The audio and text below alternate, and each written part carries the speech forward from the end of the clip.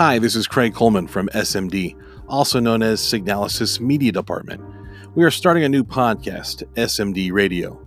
On SMD Radio, you'll hear everything from news, interviews, tips and tricks, stories, and more, so stay tuned. You're about to listen to the audio version of the NASA Bob interview from our YouTube page. Bob Farrell of Farrell Marcom interviews Signalis' Senior Research Engineer Bob Coleman, also known as NASA Bob, and asks some interesting questions. Let's have a listen.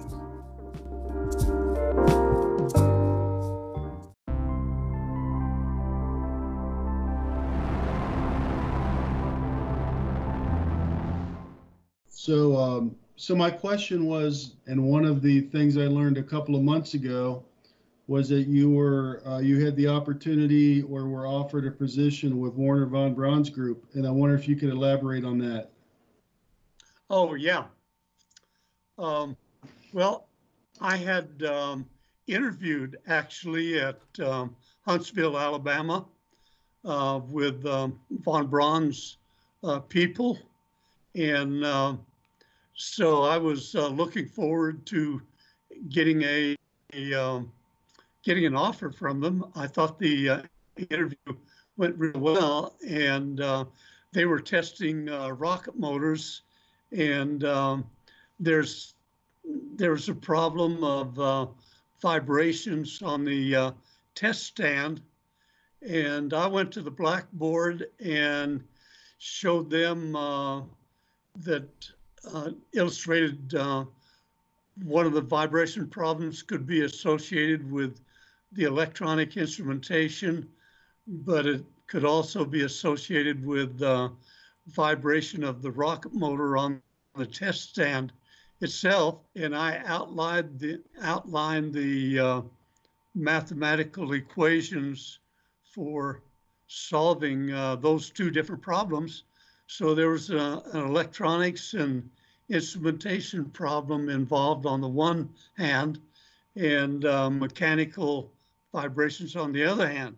And they seemed impressed that I would work problems in the electronics world as well as the mechanical world.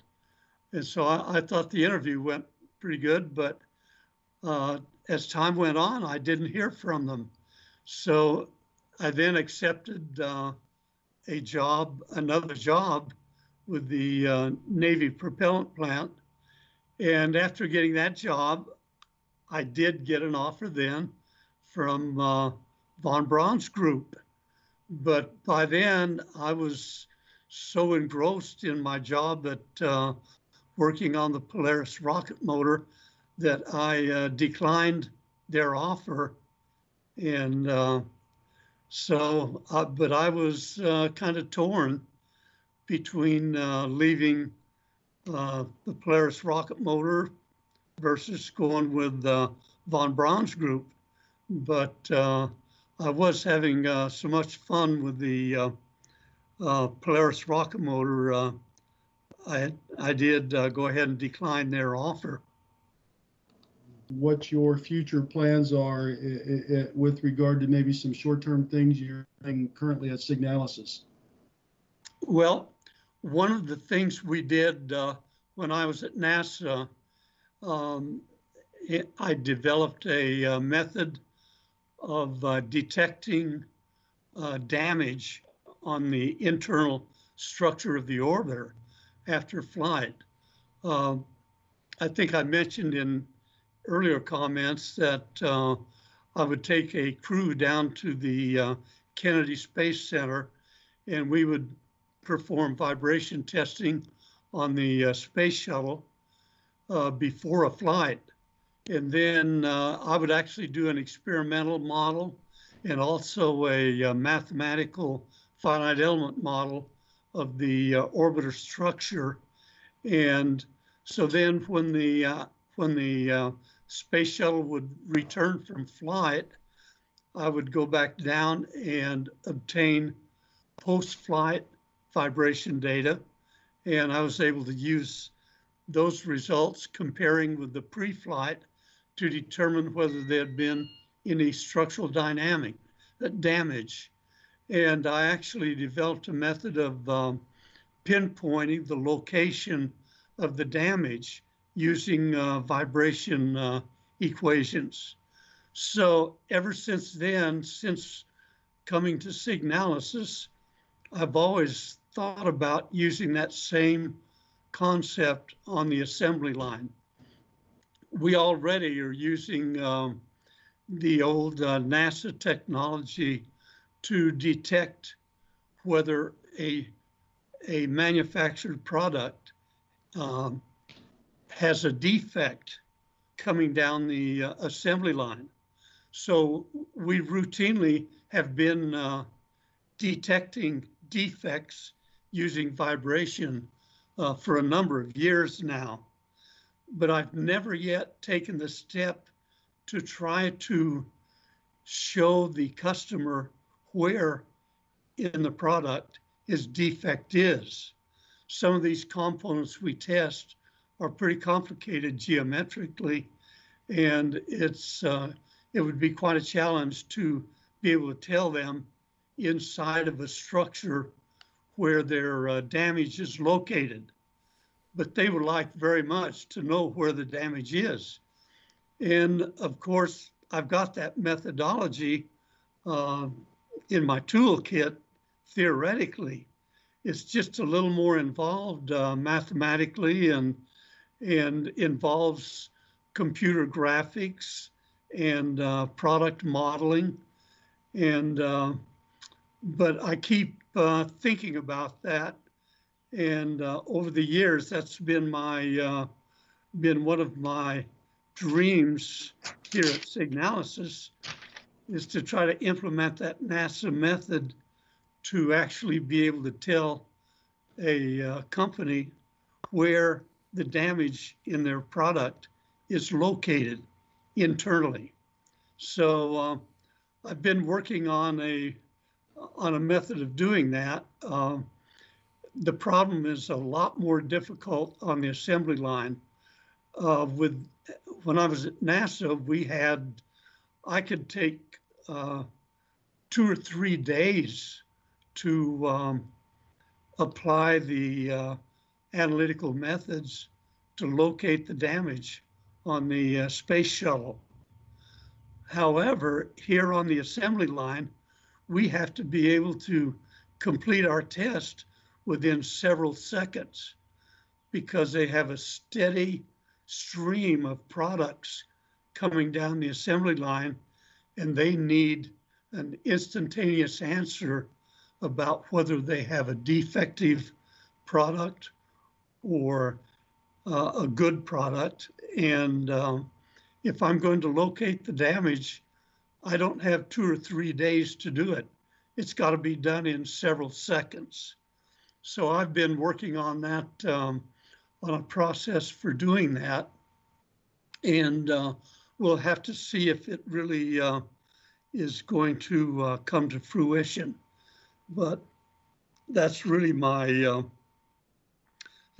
dream here now, is to try to be able to immediately tell, have a picture of the customer's product on the computer screen with a red spot right on the point that is damaged.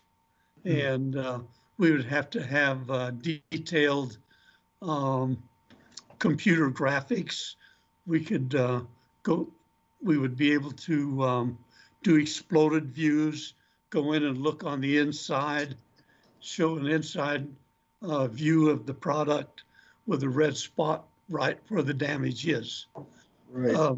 Yeah, customer would be very delighted to be able to have that ability. Yeah, no, that sounds like it's, it would be quite a breakthrough. I think you mentioned a couple years ago to me that you, as a youngster, maybe your parents had you involved in music quite a bit, and your interest at that age was with music. And I believe you mentioned in the Navy you were a bugler on a ship or a carrier or something. And can you, in a couple of minutes, talk about how you went from that to the world of vibration? Yeah, I think really there is a connection uh, of my interest in vibrations as a physicist. I think there is a connection all the way back to, I can remember all the way back to age 9 and 10. My father was a piano tuner and my mother was a piano teacher. So, my mother gave me piano lessons um, beginning at age 5. And I actually had ideas of becoming a concert pianist growing up. Even in high school, I was working toward that goal. And I actually initially went to Arizona State University on piano scholarship and also on a trumpet scholarship. And my dream at that point was to be a musician. But then, without going into details, I joined the Navy and actually went to the Navy Music School and was a Navy musician on an aircraft carrier.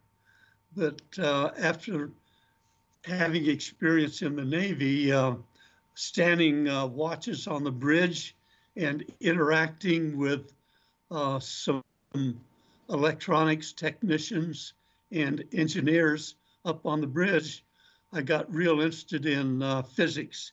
And when I got out of the Navy, I just went to University of Oklahoma and pursued a career in physics. But going back to age 9, my father was tuning pianos, and every summer he would go on these long trips around the state of Arizona, tuning pianos at colleges and high schools and private residences. And he would take me along and he would have me move the mutes on the piano strings. When he would tune a piano, each note in the middle of the piano had 3 strings for one note. And you had to tune those 3 strings to exactly the same pitch, or you would not get a pleasing uniform sound. And so he had to tune 1 string at a time, and he had to mute off the other 2 strings. So he had rubber mutes that he used to mute off the other strings so he could tune just 1 string. Well, he paid me 50 cents per piano to move the mutes for him. And so at the age of 9, 10, 11, 12, I had that experience of listening to him repeat the sound of the notes over and over and over again and tune those strings. And I became very fascinated with the changing pitch of the string as he brought the notes into true pitch. When he would start, the note would sound bad. And by the time he finished, the 3 strings sounded as 1 string. And I was fascinated by that. And as a part of that tuning process, you had to learn to tune your ear to some very high frequency harmonics. If you hear a piano sound, you don't even notice that there's really a whole series of different tones or pitches that are being that are part of that sound. And in fact, the reason we have differences in quality of sound between different instruments is because all of those high frequency harmonics sound in different intensity ratios for different instruments, giving you different sound qualities. That's why a trumpet doesn't sound like a piano. Mm-hmm. So anyway, it's that history of of of just wondering about what was going on with these strings and the sounds and the frequencies that interested me, and that led naturally into an interest in vibrations as I engaged in the physics curriculum in college. So you were doing some work on the Polaris rocket program. I assume that was roughly the same time that the Mercury program was going on with NASA. Was there any information shared back and forth with regard to rocket technology, or were they both operating autonomously? Well, the Polaris rocket motor was pretty much independent, an independent project there. And it was in later years that I went to NASA. And of course we did, NASA had its own rocket motors. And so, they had the solid rocket boosters. And that, of course, was very interesting to me. And I was interested in vibrations associated with the space shuttle rocket motors as well. So we did, when I would go to the down to Kennedy Space Center, we would measure the natural resonance frequencies on the space shuttle. And then I could get some vibration data. Accelerometers were installed on the space shuttle to measure vibrations during the flight. That way I could, after flight, I could get the vibration data and tell whether any damage was developing on the space shuttle, just based on the analysis of the vibration data.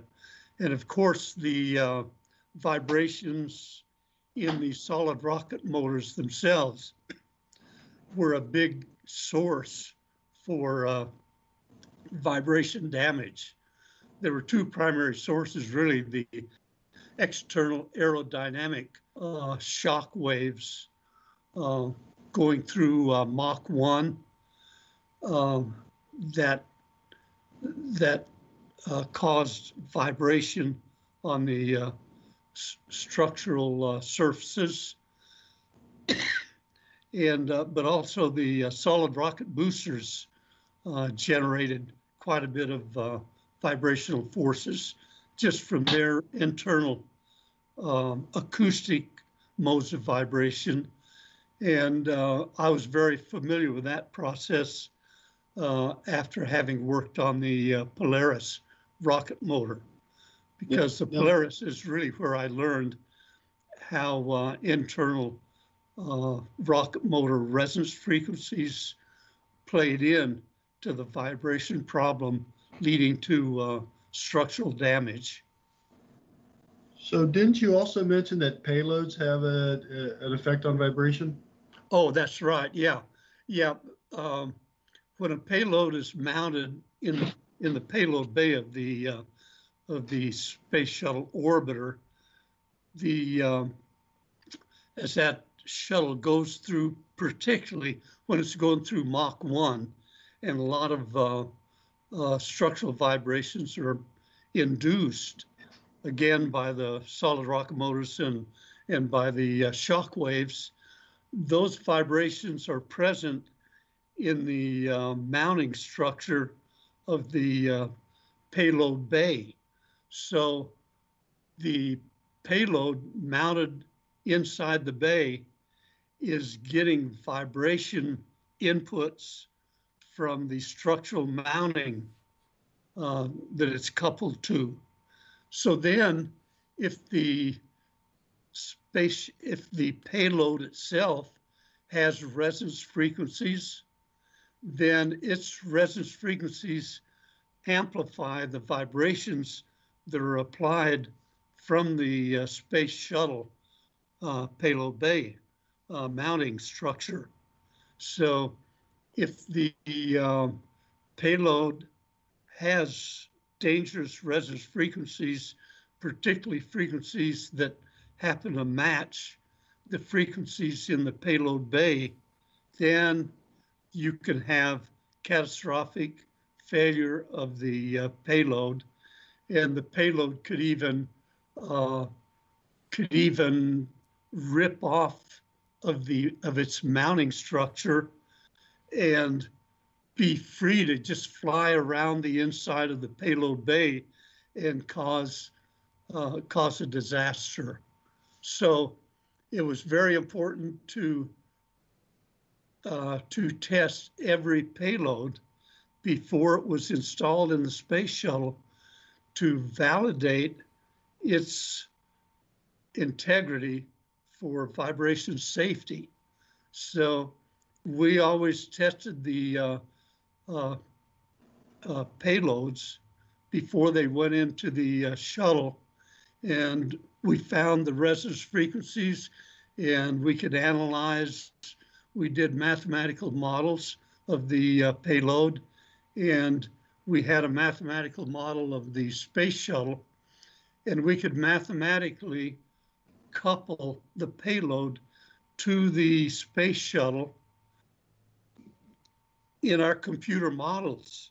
And then we could simulate the flight of the shuttle going through Mach 1, and we could predict the level of vibrations that you would have on the payload, and we could predict whether those vibrations would be severe enough to cause catastrophic damage. So, so every payload had to be certified as safe for vibration.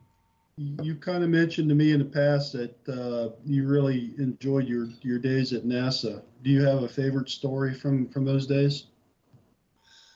Well, I guess my favorite story is just simply having the experience of an astronaut coming into our building where I was working at NASA, coming into the office. One day I'm sitting in the conference room in a meeting. My boss called me into the conference room and said, Bob, we had a meeting a couple of days earlier about some project. And he said, I just wanted to clean up a couple of items on that project we were meeting on. And so he brought me into the conference room, and there were several other engineers there. And then the top manager of the facility came in the room, and then following him was an astronaut, Kent Rominger. Kent Rominger, the astronaut, came in the room, and I noticed that all of the other engineers were getting up from the table and moving, standing back against the wall. And I was sitting there at the conference table all by myself, and the astronauts coming in the room. And all of a sudden, the astronaut starts talking and indicates that he was there to present me with an award. And I was just flabbergasted. The astronaut had a poster-like award with him called, on the poster, it was called the Silver Snoopy Award. And the astronauts had what they called the Silver Snoopy Award. They had actually collaborated with the cartoonist of Snoopy, and they cooperated with the artist and got him to develop a painting of Snoopy wearing an astronaut suit. And they had that caricature on the on this award. It was a big poster-sized award, and he pulls it out all of a sudden and holds it up and starts talking to me and reviewing the reason why the astronauts had selected me for the Silver Snoopy Award. I just didn't know what to do. I was so taken back. It turned out they were giving me an award for developing the method of using vibration technology to identify structural defects on the space shuttle that had occurred during ascent and the return flight.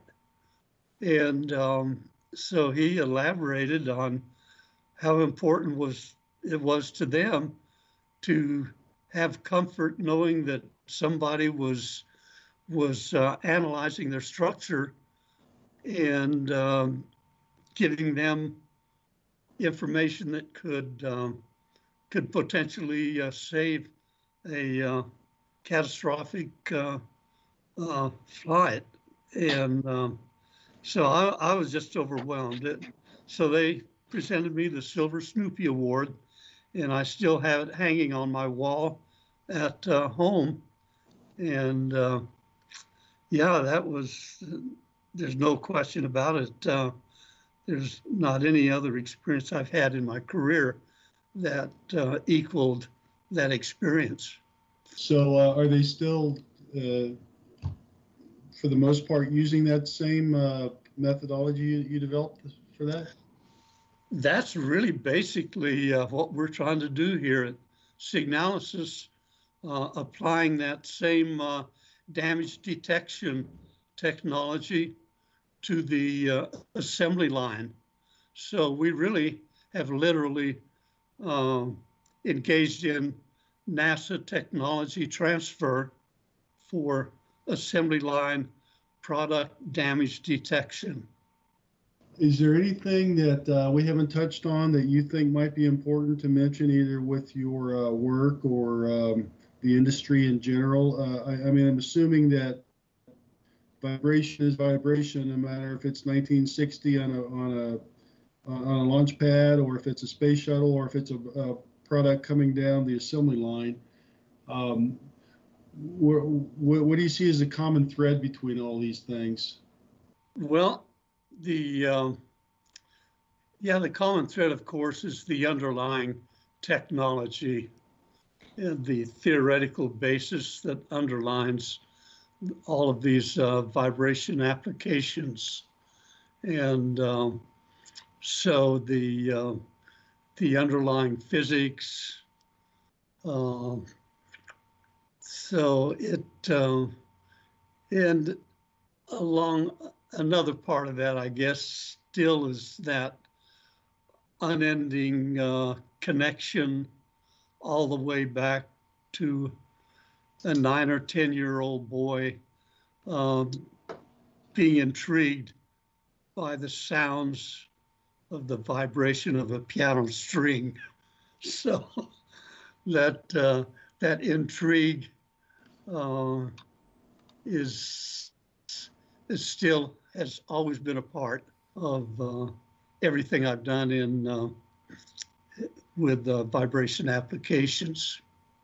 So you had to do it the hard way back then with math and pencils and slide rules. I mean, today's technology's come quite a way since then. Is that rewarding for you to know that you solve problems the good old-fashioned way? Yeah, and there's one fundamental differential equation that is at the root of the understanding of vibrations, really. And if we had a whiteboard here, I would go to the board and write that equation out for you. But usually, if I'm with my son, Neil, of course, is the president and founder of Signalysis. And when I would go with him out to visit a customer, and he would have me give a little explanation of our technology, as soon as I got too involved and began to make a move toward a blackboard to write an equation, he